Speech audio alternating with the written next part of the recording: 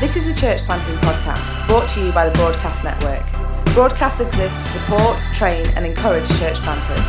For more information about who we are or about the training that we offer, please visit our website at www.thebroadcastnetwork.org. Welcome to the Broadcast Podcast. Today we've got with us a gentleman called Martin Dunsford from Hedge End in the UK, and we've got Martin on because he did for Christ Church Manchester our School of Ministry. So we have a School of Ministry which effectively is about helping people to pray, thinking about gifts of the Spirit, how we make that active in real life.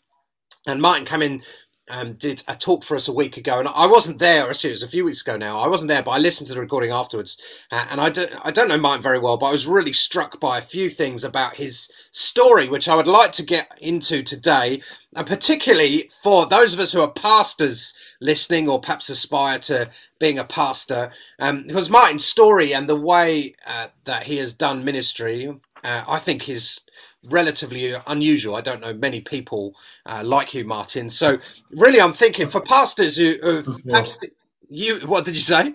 Just as well. Yeah, no, it's true. But I think for a lot of pastors, actually thinking about how they connect their church with the rest of the world can be quite a daunting thought. Perhaps even thinking, how do I help the people in my church lift their eyes above just the kind of normal life to a global picture? Or perhaps for pastors out there who feel the desire to do that. Actually, they want to serve the global church in some way, or help plant churches in foreign countries. And actually, it's pretty hard. It's pretty hard to do. Otherwise, a lot more people would do it, I think. So just for context, if you are listening to this and you don't know who Martin is, or who I am even, we are both currently part of a group of churches called New Frontiers. And Martin is a local pastor, really. That would be how I would describe you, a local pastor with significant overseas ministry. And again, I find it very eye-catching because it's very unusual. So I want to get into a bit of background first, just to build a picture. Tell us how you became a Christian. Give us that kind of journey for us. I grew up in a non-Christian home. I first heard the gospel when I was about 15. I was invited to a boys' brigade camp. The gospel was preached. I found I immediately believed in Jesus, gave my life to Jesus. Can't say it really made a lot of difference or meant a lot to me when that happened. But when I eventually went to university, I soon grew tired of the freedoms and the opportunities for the kind of lifestyles that you can do there in university. I soon grew weary of all that, and in my heart was born a desire to really find out if God really existed. And so I set myself the goal of trying to find God, and so I started to pray. I'd never seriously prayed before, other than the normal kind of help me here, God, or do this for me, and all that kind of stuff. But I began to read the Bible seriously. I began to pray every morning when I got up. I would get up an hour early. I was disciplined with it. I found I could be disciplined. And then at night, at 11 o'clock at night, and then through till midnight, even 1 o'clock in the morning, I found I was able to pray, and my heart was beginning to cry out to God. And one night, as I was praying, I'm not sure exactly what happened. I think now if I had to describe it, I entered into some kind of trance, or a sense of the presence of God, which I'd never really felt before. And I saw a vision from behind and to the side of the cross. And there was a man, Jesus, of course, on the cross. And it was a very, painful, poignant kind of scene. And this beautiful face half turned to me, and I heard a voice. I heard his voice saying, "This is for you." And my heart just broke. I was weeping for the rest of the night. My life was dramatically impacted by that. I realized this was what I'd been seeking for. And from that moment on, I really knew the Lord in quite an intimate way. I delighted in the Lord. I loved to pray. Even back in those days, I managed to get myself a car. I'd drive out into the New Forest. I was at university in Southampton. I would walk along the trails in the forest and run along them, praising the Lord. I was free. I was really free in my heart from guilt and shame. And I loved the Lord with all my heart. And it was a beautiful time. So, yeah, you're right. We could make about 8 podcasts out of some of the different things you said there. So let's go back to, well, first of all, I love hearing about people becoming Christians as teenagers and then meeting God at university. Like you, I've got a church with loads of students in, so always gives me hope. Let's just talk about the trance and the vision. Okay, so let's imagine there are people listening to this podcast who just at that moment like, what happened? You had a trance and a vision. Does that happen to you a lot? Do you have I don't know, it's a big word, but like, what's your theological understanding of, I prayed lots, then had a trance and a vision? Some people might be thinking, did he eat cheese? Was there wine involved? Do you know what I mean? So unpack it a little bit for us. It was a totally new, novel, different experience for me. I really had no idea what was happening. But I entered into another world. I was fully conscious, but I find it difficult to describe. I knew I was in the presence of the Lord like I'd never been before. And the vision in it was, again, the first time I'd ever experienced that. I had all those questions. Was I going a bit loopy? Yep. Was I becoming a bit strange? I mean, not many people kind of spend their evenings and their mornings praying. I didn't know any other Christians at the time at university. That it wasn't that I was meeting with Christians. All my friends were non-Christians. And I realized I was being a bit different, even eccentric. But I think I was quite normal. I was playing football for the university team. I was studying chemistry. I had lots of friends. We did lots of stuff together. So it wasn't that I was totally strange, but I had, all I can describe it, it was an experience where I entered the presence of God and I heard his voice. I saw a vision. Something, I heard a voice. And let me just say, the same voice I heard that night is exactly what I hear now when God speaks to me. Been with me throughout my life. And when I will no doubt say, oh, God told me to do this, or God spoke to me, it's this voice that I heard. And of course, Jesus said, my sheep hear my voice. They recognize my voice. I learned to recognize the voice of God. It was a weird experience for him, a strange experience, but it totally impacted my life. I can only say I loved God and I was free and I rejoiced and I was a changed person. Very good. Well, we're going to come back to this because it's fascinating. But so you became a Christian at 15, and then you met God powerfully. And when did the journey to become a pastor begin? How did that work? Around the same time, I'd started then having dreams, which again was very unusual for me. But I dreamed. I had a couple of recurring dreams. One was seeing trees on a hillside, and the wind started to blow, and the leaves began to rustle, and the branches began to bend, and it kind of moved down the valley, as it were. And there I was preaching to a bunch of people, and I thought, "Wow, that's me!" And I kind of began to realize, I didn't really understand it, but I kind of began to realize that this is what God wanted me to do with life. And at the same time, a whole bunch of my friends in university got saved, and you know, we started meeting together.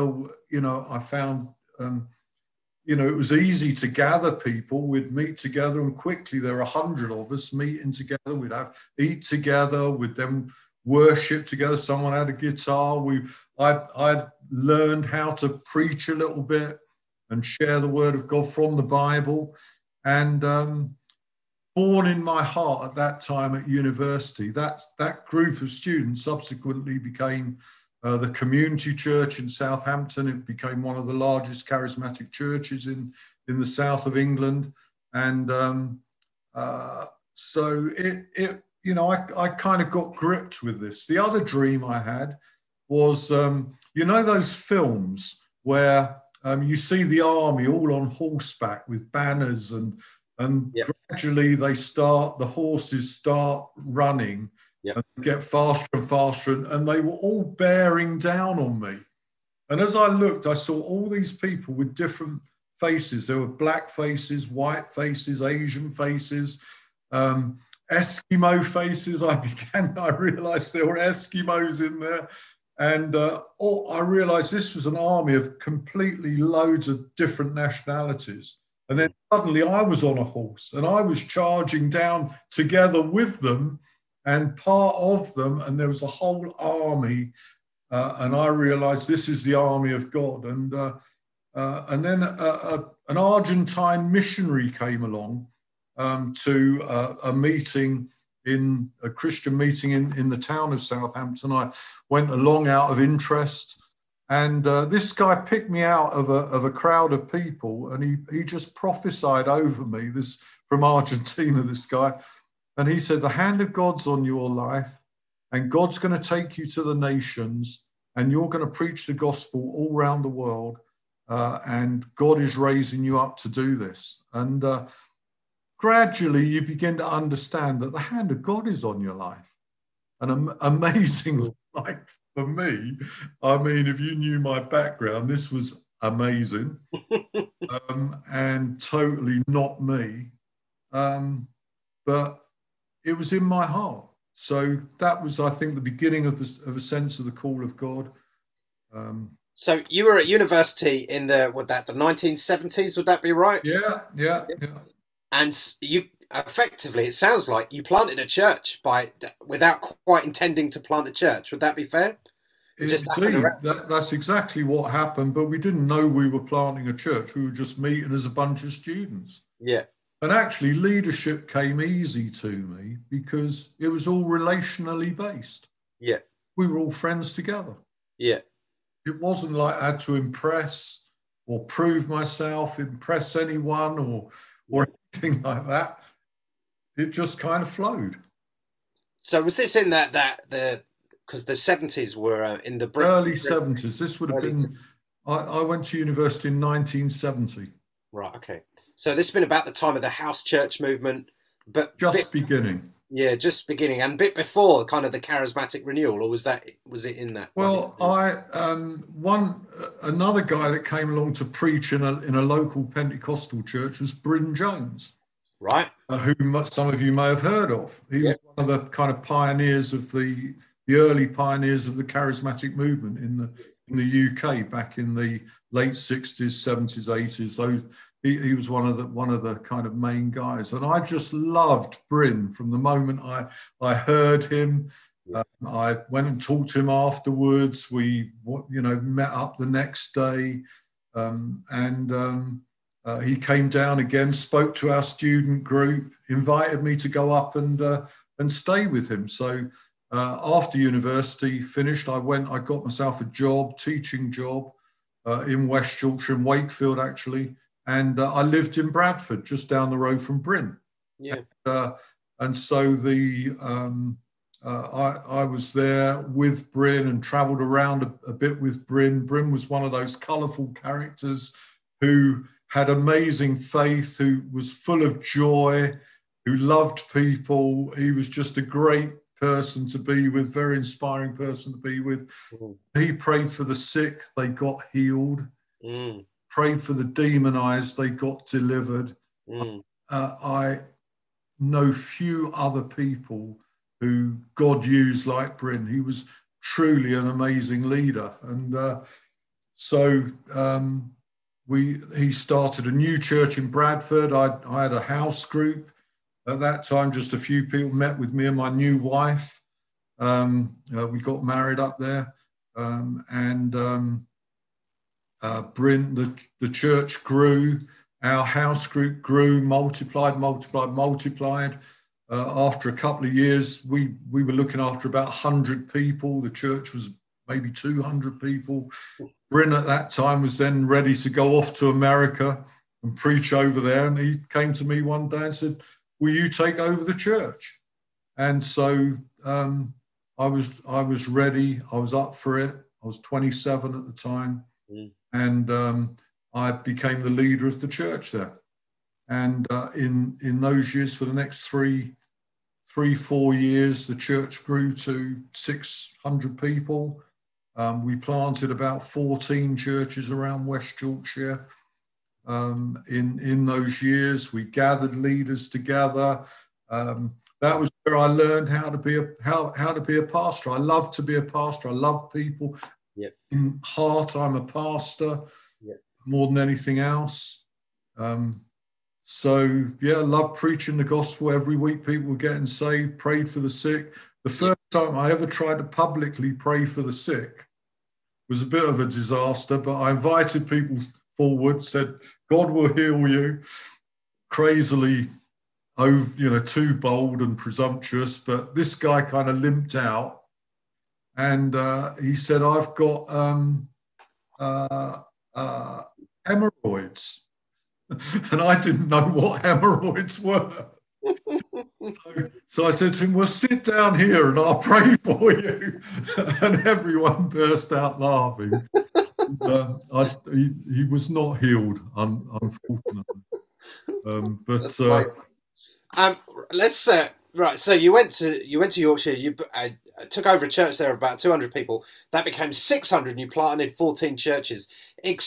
That you just kind of threw that away there as a comment of something you did. Not many people can do that. So I think I might know the answer, but was there a strategy at the beginning where you thought, we're going to grow this and plant churches, or how did that happen? I can honestly say there was no great strategy behind it. People started coming to the church from a wider and wider area. Of course, Bradford's in the whole Leeds, Bradford kind of belt there. A lot of people, yeah. And eventually house groups. We called them house groups, cell groups. We called them house groups in those days. And house groups in those different places started up. They gradually grew, and they became churches in their own right. There were also a few leaders from other churches saw what was happening, and they wanted to join with us. And eventually we formed what was grandly called the West Yorkshire Presbytery, over which I presided, not having a clue what I was doing, of course. Just a very young, inexperienced kind of pastor, but with a heart for God, passion for God. And I think that's a very important thing, because I wasn't kind of, trying to make it or conform or prove myself. I was just passionate for God. And I think that's, if I could emphasize anything in this podcast, is seek God with all your heart. Learn to live in the presence of God, whatever it takes. Whatever you need to give up, however long it takes, learn to seek God. Love the presence of God. Continue praying until you come into the presence of God. When you feel the joy of the Lord, the peace of God, the electricity of God, the kind of supernatural element where anything could happen here, we're kind of on the edge of our seats for God to move. and then everything else comes out of that. And it's not a strategy. It's not a plan of action. It's not a theological persuasion that you have to do things in a certain way. We had nothing of that. Deeply biblical. I was reading the Bible, studying the Bible all the time, learning as I went. I never had any formal Bible training, but learned a lot, read a lot, constantly reading, constantly praying with an open Bible. There's an open Bible in every room of our house. Yeah. Very good.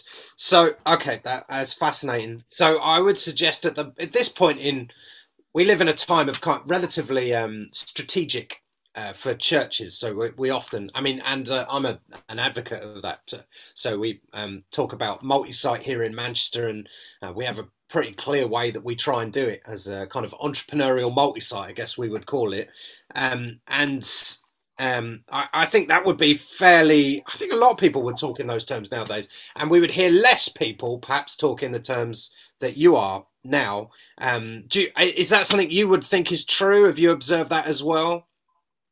Yeah, and I'm also strategic and very organized, very conscious of the need to be disciplined, to have effective administration, especially financial administration. I would say that the issue becomes, first of all, what's the priority is to hear God and do what he says. Yeah. Right? That comes before everything else. Yeah. And so when you've heard God and he's told you to do something that you know very well is completely impossible, yeah, you have not got the ability within yourself, you've not got the resources, you've not got the wisdom, you've not got the people around you, you've not got the money, certainly, and yet you know God has spoken. Yeah. And that is when everything starts. When God speaks, when God tells you what to do, then you start working out. But through prayer, through seeking God continually as well. But how are you going to do it? What does that mean on, God speaks to you on Sunday night. What does that mean on Monday morning? What do you do about it? What's actually practically the next step? Yeah. I think people go to two extremes. I think there's the people that pray a lot and they pray too much, because when God will say do something and they're still praying about it. And of course, we're waiting for the Spirit to move. We're waiting for we're waiting on God, and it's all kind of, used as an excuse to do nothing. Yeah. And so there's a spiritual brigade that pray too much. I was at that end of the spectrum, and I used to pray a lot. And I can tell you of a story when God said to me, "Stop praying," and we were. This should be an example that comes later in the story, but in the church where I am now, we were looking to build a church. We felt God was going to enable us to either give us a building, we'd have to buy it, of course, or build a building. And we were. It's a long story, but. I'll tell you about it later. But God spoke to me. I was praying and wondering. The guy that we needed, who was going to sell it to us, he refused to sell it to us. And so I knew God wanted us to have this piece of land. I was walking past this piece of land.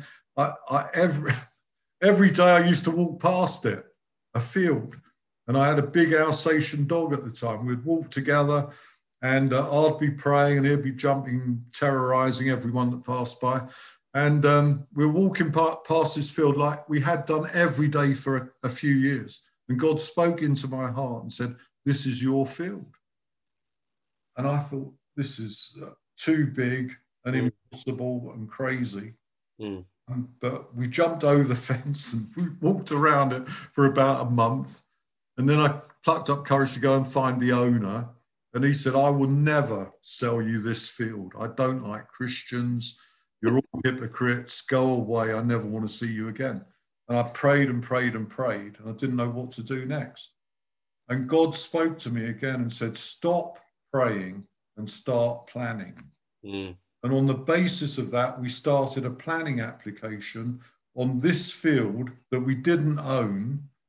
And anyone would tell you that's a very foolish thing to do. And it was. But I learned, I'd heard the voice again. God, yeah. This is your field. Stop praying. Stop praying. I thought, how can that be God to tell you to stop praying? Anyway, we did stop praying. We started our planning application. The guy still refused to sell it to us. About 6 weeks before the planning application was going to be held, the planning permission meeting with the council. I mean, this cost us £100,000 just to get planning, with all the consultancy fees. We committed to this. Yeah, it wasn't a small thing. This. No. And about 6 weeks before the meeting, I was invited to speak on some of my international work with children. We have a charity called Cry Care and Relief for the Young. We try and help poor kids. And I was invited to go and speak about this to a local Rotary club. So I went along. These places, you sit down, have a meal together. The place next to me was empty. We had the meal, and this bloke who owned the land suddenly came in and sat down next to me. and I thought, oh dear, this is going to be a bit awkward. He was rude to me before that. Yeah. Anyway, I did my talk. After that, he said to me, do you still want to buy my land? I said, yes, please. And he said, right, we'll do business. He said, let's do it. He said, come round and see me tomorrow. I went round to see him the next day. We sat in his room. He said, how much are you prepared to give me? I said, I knew what it was worth. I mean, over £1 million. Yeah. So I said, 250,000. He said, no way. He said, 450,000. I said, okay, yes, we agree. And we shook hands. We got the deal done in 5 minutes. It's incredible. And then the planning permission meeting came up. We got planning permission within a month of signing the contract conditionally on getting planning permission to buy the land. It all happened just a couple of days before the planning meeting. And so, we saved ourselves a year, 18 months, because we followed what God told us to do. Very good. So there's the people that pray too much and do nothing. They're not ready to act. On the other hand, there's the people that don't really pray enough. They think it's all organize it, strategize it, plan it, figure out where the money's coming from. And then when they've got everything in place organizationally, then they're confident enough to move ahead. Yeah. And I think we need to get it in the middle. So we need to hear from God, be ready to go, and then do it. So the hearing from God thing, just to state the glaringly obvious, is it seems to be the center point from which this spins for you, particularly in the way that you hear from God. So just when you were talking, I was thinking, actually, something I've been thinking about just for myself. So I'll make myself look bad here for the sake of a good question. Of late, thinking I couldn't say I've not heard from God recently, because I do, just when I'm praying. But my default is often, wouldn't it be great to be in a meeting where there are prophetic people there, and perhaps I will hear through God through someone who's prophetic, which obviously in the last 18 months, nobody's really doing that. And that doesn't, and whenever I hear you talk, it's you're praying lots and you hear God as you pray which in that in itself is actually relatively unusual. I think a lot of times I hear people with big vision and they'll say, yeah, this person prophesied this, of which I think is very valid. I've got no problem with it. But here, how you're talking, it's a very different thing. Do you know what I mean? Does that make sense? Yeah, I think this is my maybe this is a personal thing, and I'm not saying it's got to be like this, but I personally am much more confident. In fact, I'm totally confident when I hear from God in the quietness of my own life before God. Prophecies come and confirm that. Right. We often look for prophecies to come and direct us, but prophecies usually come and confirm things. Yeah. In fact, the kind of prophecy that most people who prophesy in our churches use, which is very valid and very good, is in that kind of realm of confirmatory encouragement, confirmation, that kind of level. When a prophet of God comes along, he will bring some directive prophecy. Yes, which is pretty between people who prophesy and people and a real prophet. Yeah, in a ministry of a prophet. There, in my experience, I have known a few prophets. Right. Okay. Lots of people who prophesy, brilliant prophecies, all that, very encouraging, very helpful and edifying, building up. There are few prophets who come and initiate something with the word of the Lord. Yeah, no, absolutely. So with just as you're describing how it works for you, in terms of, you're working in a team in your church or when you're traveling, and how is it accountable? How do people argue and disagree with you or weigh it together? Does that make sense? Oh yeah, I'm very used to people disagreeing with me.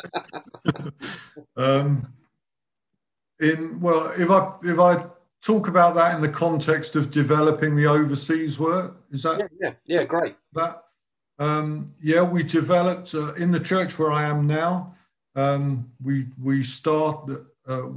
been there now 35 years. I handed over the leadership after 30 years of leading the church, so I'm no longer leading the church at all. But when I moved to Hedge End, which is the village near Southampton that we're living in, where we started this church, where God clearly, I was pastoring in Southampton. Anyway, there's another story. I moved from Bradford back to Southampton to the people that I was at university with and joined the church there. That grew to many hundreds, one of the biggest churches on the south coast, biggest charismatic churches in the UK on the south coast. And then God spoke to us and said, move out. There was a little group of people in this village called Hedge End on the outskirts of Southampton. We moved there, and that was the start of this church that is now. And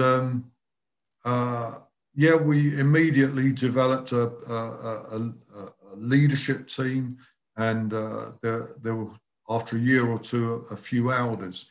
We were an independent church. We weren't in any family of churches or group of churches. We were just independent at that time. Although I knew lots of people in different streams and church groups. Are we in the 1980s now? Or this now was we moved there in 1987. 87, right, okay. So so when did you leave Bradford?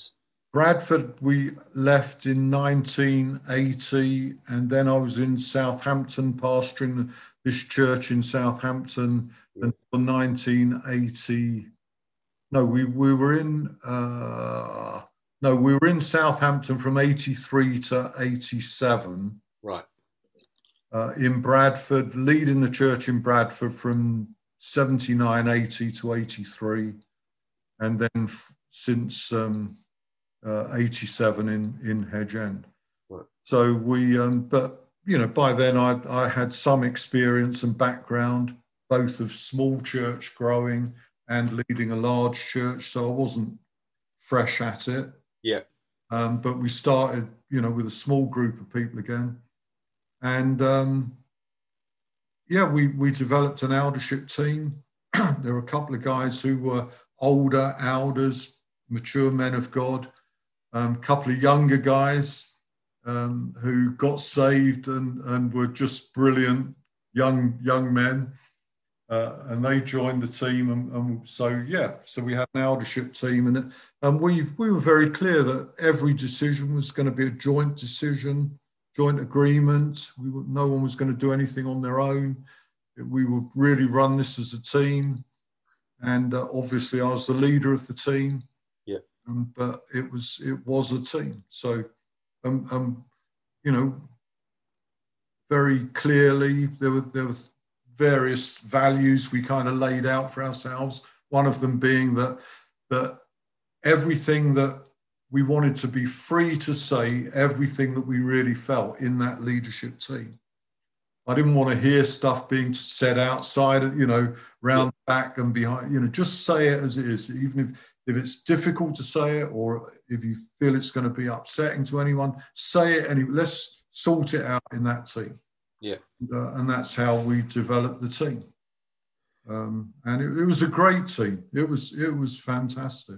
Full of faith, full of joy, full of laughter, full of love. It was brilliant. And that was how the church grew. So very relationally. Okay. So when did you start? So you had the guy from Argentina prayed and prophesied over you. So when did you start going abroad? How did that begin? Even in quiet times and in your praying, how did it begin? Okay, in 1972, while I was at university, the Olympics were on in Munich. Yeah. I was into athletics, believe it or not, at the time, and not as a competitor, but from our athletics club, we went down, a group of us, to spectate at the Munich Olympics. Yeah. Afterwards, I decided that in those days you could hitchhike round places quite safely, and I decided I'd hitchhike around Germany and have a look at Germany at the time. I had some time to do it. And I was at a place called Karlsruhe by the entrance to a motorway, and I'd been there quite a long time. The sun was shining, and I'd been praying, but also getting frustrated, and no one's picking me up, all that kind of stuff. And I can only describe it as one of those moments where the presence of God came to me. And I knew I was in the presence of God again. I was in the Spirit before the Lord. And it wasn't just the sun shining down on me. I know Paul saw a great light in heaven, but for me, it was like that. I don't want to compare myself with Paul. It was like that. And I heard a voice from heaven again, the same voice. And this voice said to me, I'm going to bring you back to this country and you're going to preach the gospel here. Mm. And from that moment on, I just had a heart for Germany. I'd pray for Germany. I'd read books about Germany. Anyway, years later, 1983, I was in Southampton at the time. Another couple who made a huge impact on our lives was Arthur and Eileen Wallace. Mm. You may, some of you older people, or people who know the history, they were also leaders of the charismatic movement. Mm. Great old couple. I used to pray with Arthur. That's really where I learned to pray. I would every week I would drive over to his place. We would pray at 5 o'clock in the morning for a couple of hours. They were like a mum and dad to us. They were brilliant to us. They used to roll up at our house. Whenever they came, they never used to say when they'd come and see us. There'd be a knock on the door. It was always what we called suicide hour. Kids, we were trying to get the kids fed and changed and ready for bed. Arthur and Eileen would walk in. And it was just complete chaos, but they were brilliant. And Arthur was invited to go and do a conference in West Berlin in 1983. And at the last minute, he said to me, he became ill, couldn't go. And he said, I know you're burdened for Germany. I can arrange for you to go in my stead. And so that became my very first ministry trip abroad. I went to West Berlin and took another friend with me. And we had a most disastrous conference because they were turned out they were kind of Baptists and non-charismatic, and I was a wild charismatic, so it didn't work. But the leader of the conference took pity on me, and at the end of the conference, he said to me, look, it's Sunday night, I'll take you to a charismatic church, you go home Monday morning. So he took me to this church, there were 200 or 300 people there, met the pastor, was introduced to the pastor, went and sat down. A few minutes later, the pastor came up to me and said, I never do this, but he said, I just feel you ought to preach tonight, would you preach? And I said, of course, brag as usual. And the Holy Spirit fell on the place, and we became firm friends after that. And he invited me to go to a conference, speak at a conference with him in the Black Forest a few months after that. I was praying, seeking God. I wanted to make an impact, of course. Oh dear. Takes you many years to lose all that kind of energy of the flesh and ambition, but the quicker you learn it, the better. Anyway, God spoke to me again, said, I'm going to open a door for you into Austria. And so I added on a couple of days to go down to Vienna. I got a train ticket to Vienna. And anyway, got to the conference late, and a guy came, sat next to me, and I said, can you translate for me? And this guy said, yeah. And he translated from German into English. He introduced himself at the end. He was from Austria. He was a young man who was training to be a Catholic priest. And he got saved through reading the word. And he was looking around wondering what to do with his life because he left the Catholic seminary. Yeah. He saw an advertisement for this conference, and God spoke to him and said, go to this conference and you'll meet an Englishman who will show you what to do. And I was thinking, so this is how it works. Yeah. So I said to him, well, why don't you come over and stay with us for a bit and get to know us? And he brought two of his friends, 3 Austrian young men, came and stayed. We found a place for them to stay near us, and they became great friends. And they came from a place called Amstetten in Austria. At the same time, God was moving in Amstetten. At the time, this is mid-1980s, right? Long time ago. There's no charismatic churches in Austria, very few, hardly any. There was a Pentecostal move in the 1920s. Otherwise, it's completely Catholic back in the 80s. So this is, so these guys said, why don't you come back? When they are over here, this doctor in Amstetten gets saved, a miracle conversion. He was healed at the point of death, and he started sharing I haven't got time to give you the whole story. Anyway, these guys said they'd heard about this guy. They said, come back and meet this guy, meet some of these people. So I went back to Amstetten with them, and I went again, and there was a group of people in a hotel, and I started preaching, you've got to get baptized. They all went down to the local swimming pool, got baptized, said you need to start a New Testament church. Again, I didn't really know what I was expecting of them. This involved serious persecution for a lot of them. And as I was preaching away, a middle-aged guy, an old boy really, he got up in the middle of my preaching and he said, halt! And I thought, oh, I've offended him. And he broke down and cried, and he said, before God and before you all, he said, I'm committing myself to starting a New Testament church.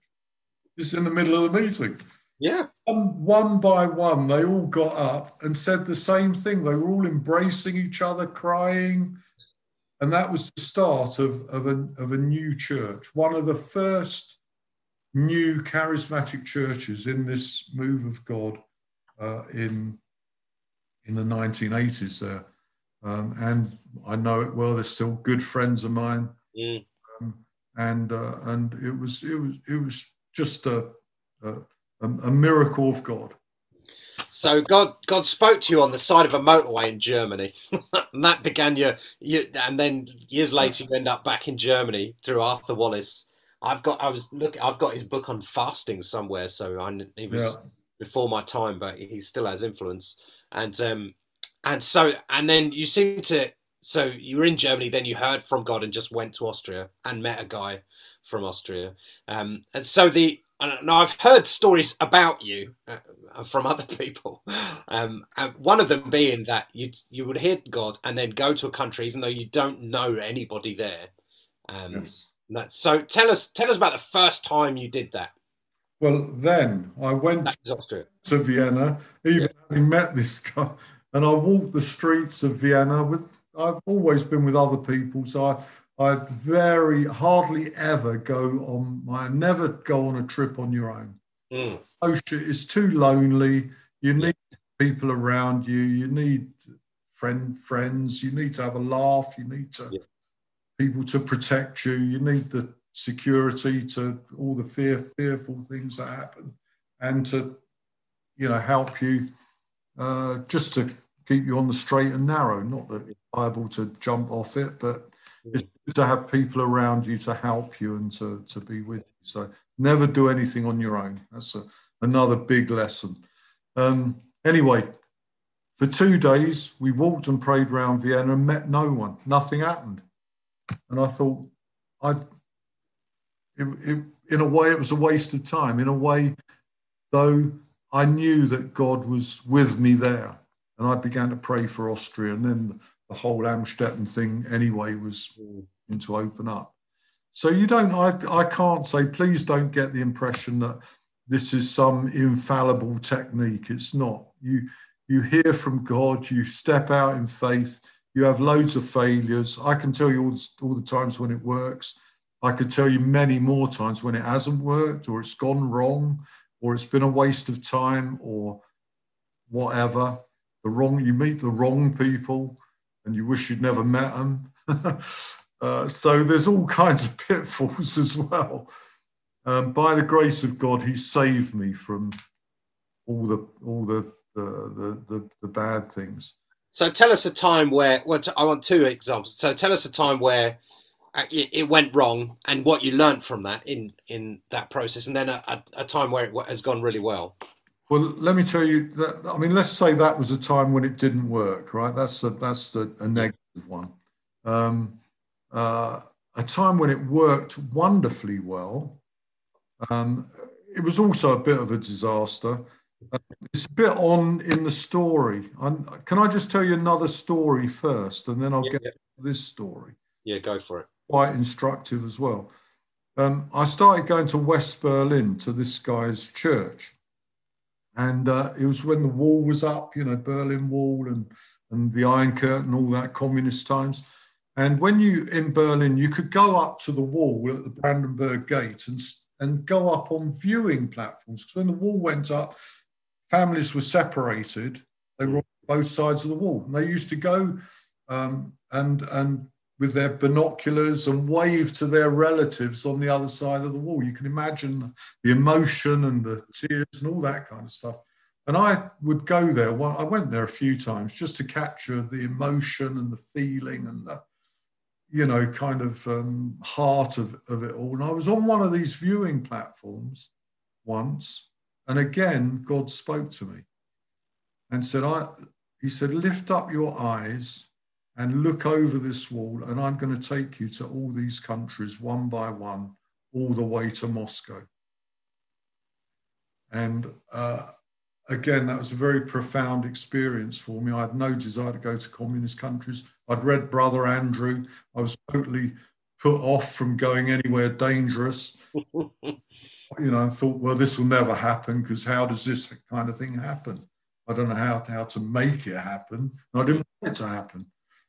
About 2 weeks later, a German guy in the church there said, I'm going to, this was the leader of the church. He said, I'm going to an underground conference in East Germany of kind of charismatic prayer group leaders in the Lutheran church over there. He said, would you like to come with me? I thought, oh no, this is God closing in on me. And anyway, I went with him, went through Checkpoint Charlie, if you've ever heard of that. Yeah. And there were other places you could go through the wall as well, even more scary. But we ended up in a place down near Dresden, and they met 100 people or so in a barn, in a little rural village, in a farm, and out of everyone's view. And I was there just to, I was with the other guy I wasn't due to do anything. And on the second day, they just said, why don't you just share and introduce yourself and say hi from England? So I did that, and the Holy Spirit fell on the place again. And it was a beautiful time. I shared then on the fatherhood of God. There was a lot of weeping, a lot of, God touching people's hearts, of a incredible prophetic move. I don't think I've ever known quite a prophetic move like was at that meeting. There was some amazing prophecies. Out of that time together, there was this Eastern European leader, great man of God. We became firm friends after that. He told me, and there were 40 churches that were planted out of that meeting.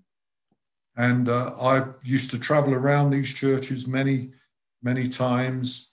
And these became very good friends of mine. Years later, I'd been to one of these churches a few times. Maybe 10 years later, the pastor of the church, he said, look at this.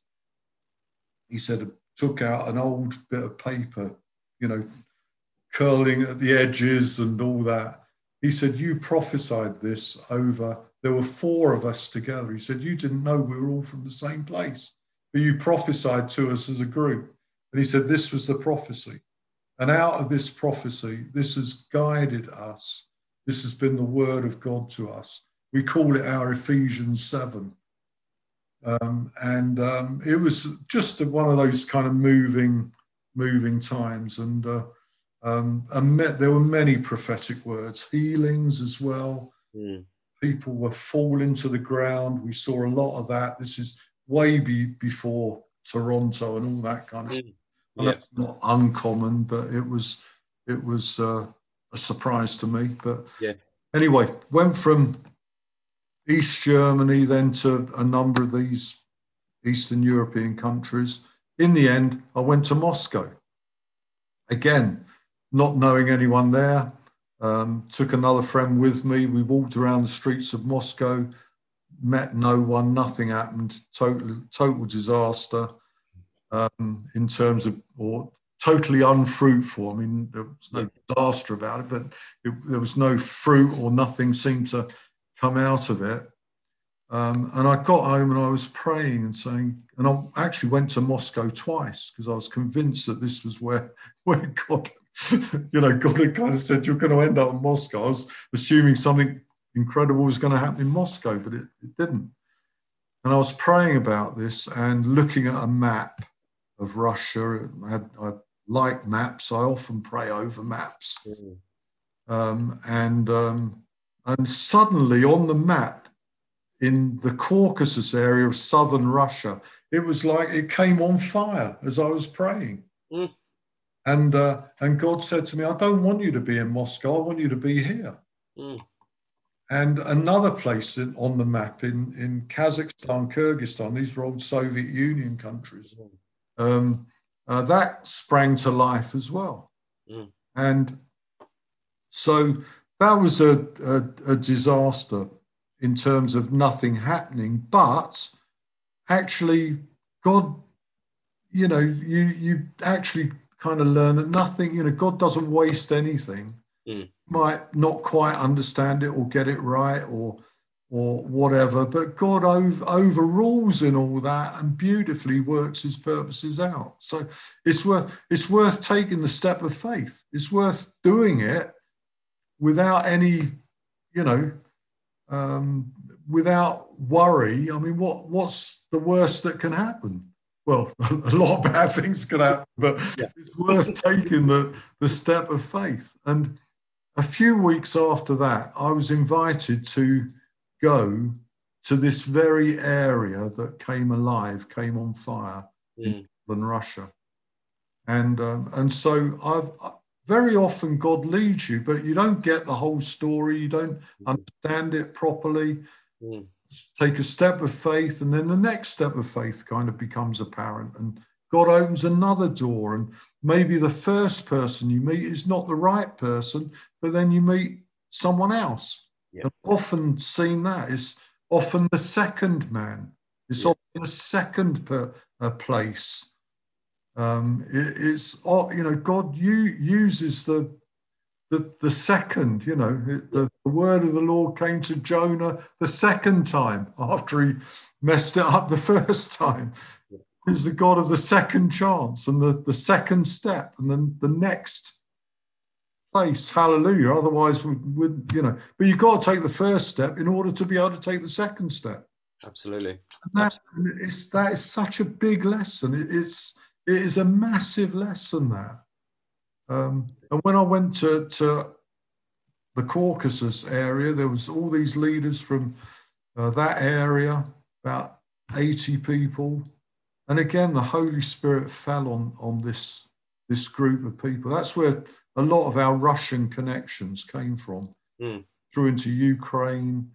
And our first connection was through a move of the Spirit. People were healed. Amazing stuff happened. There was... it was just amazing. But so God, that's how God opens up doors. He, like in Switzerland, I haven't told you about Switzerland, but in Austria, there was that the door was opened through relationship. You know, God connected you to a person, the relationship was built, they opened a door for you to go and minister.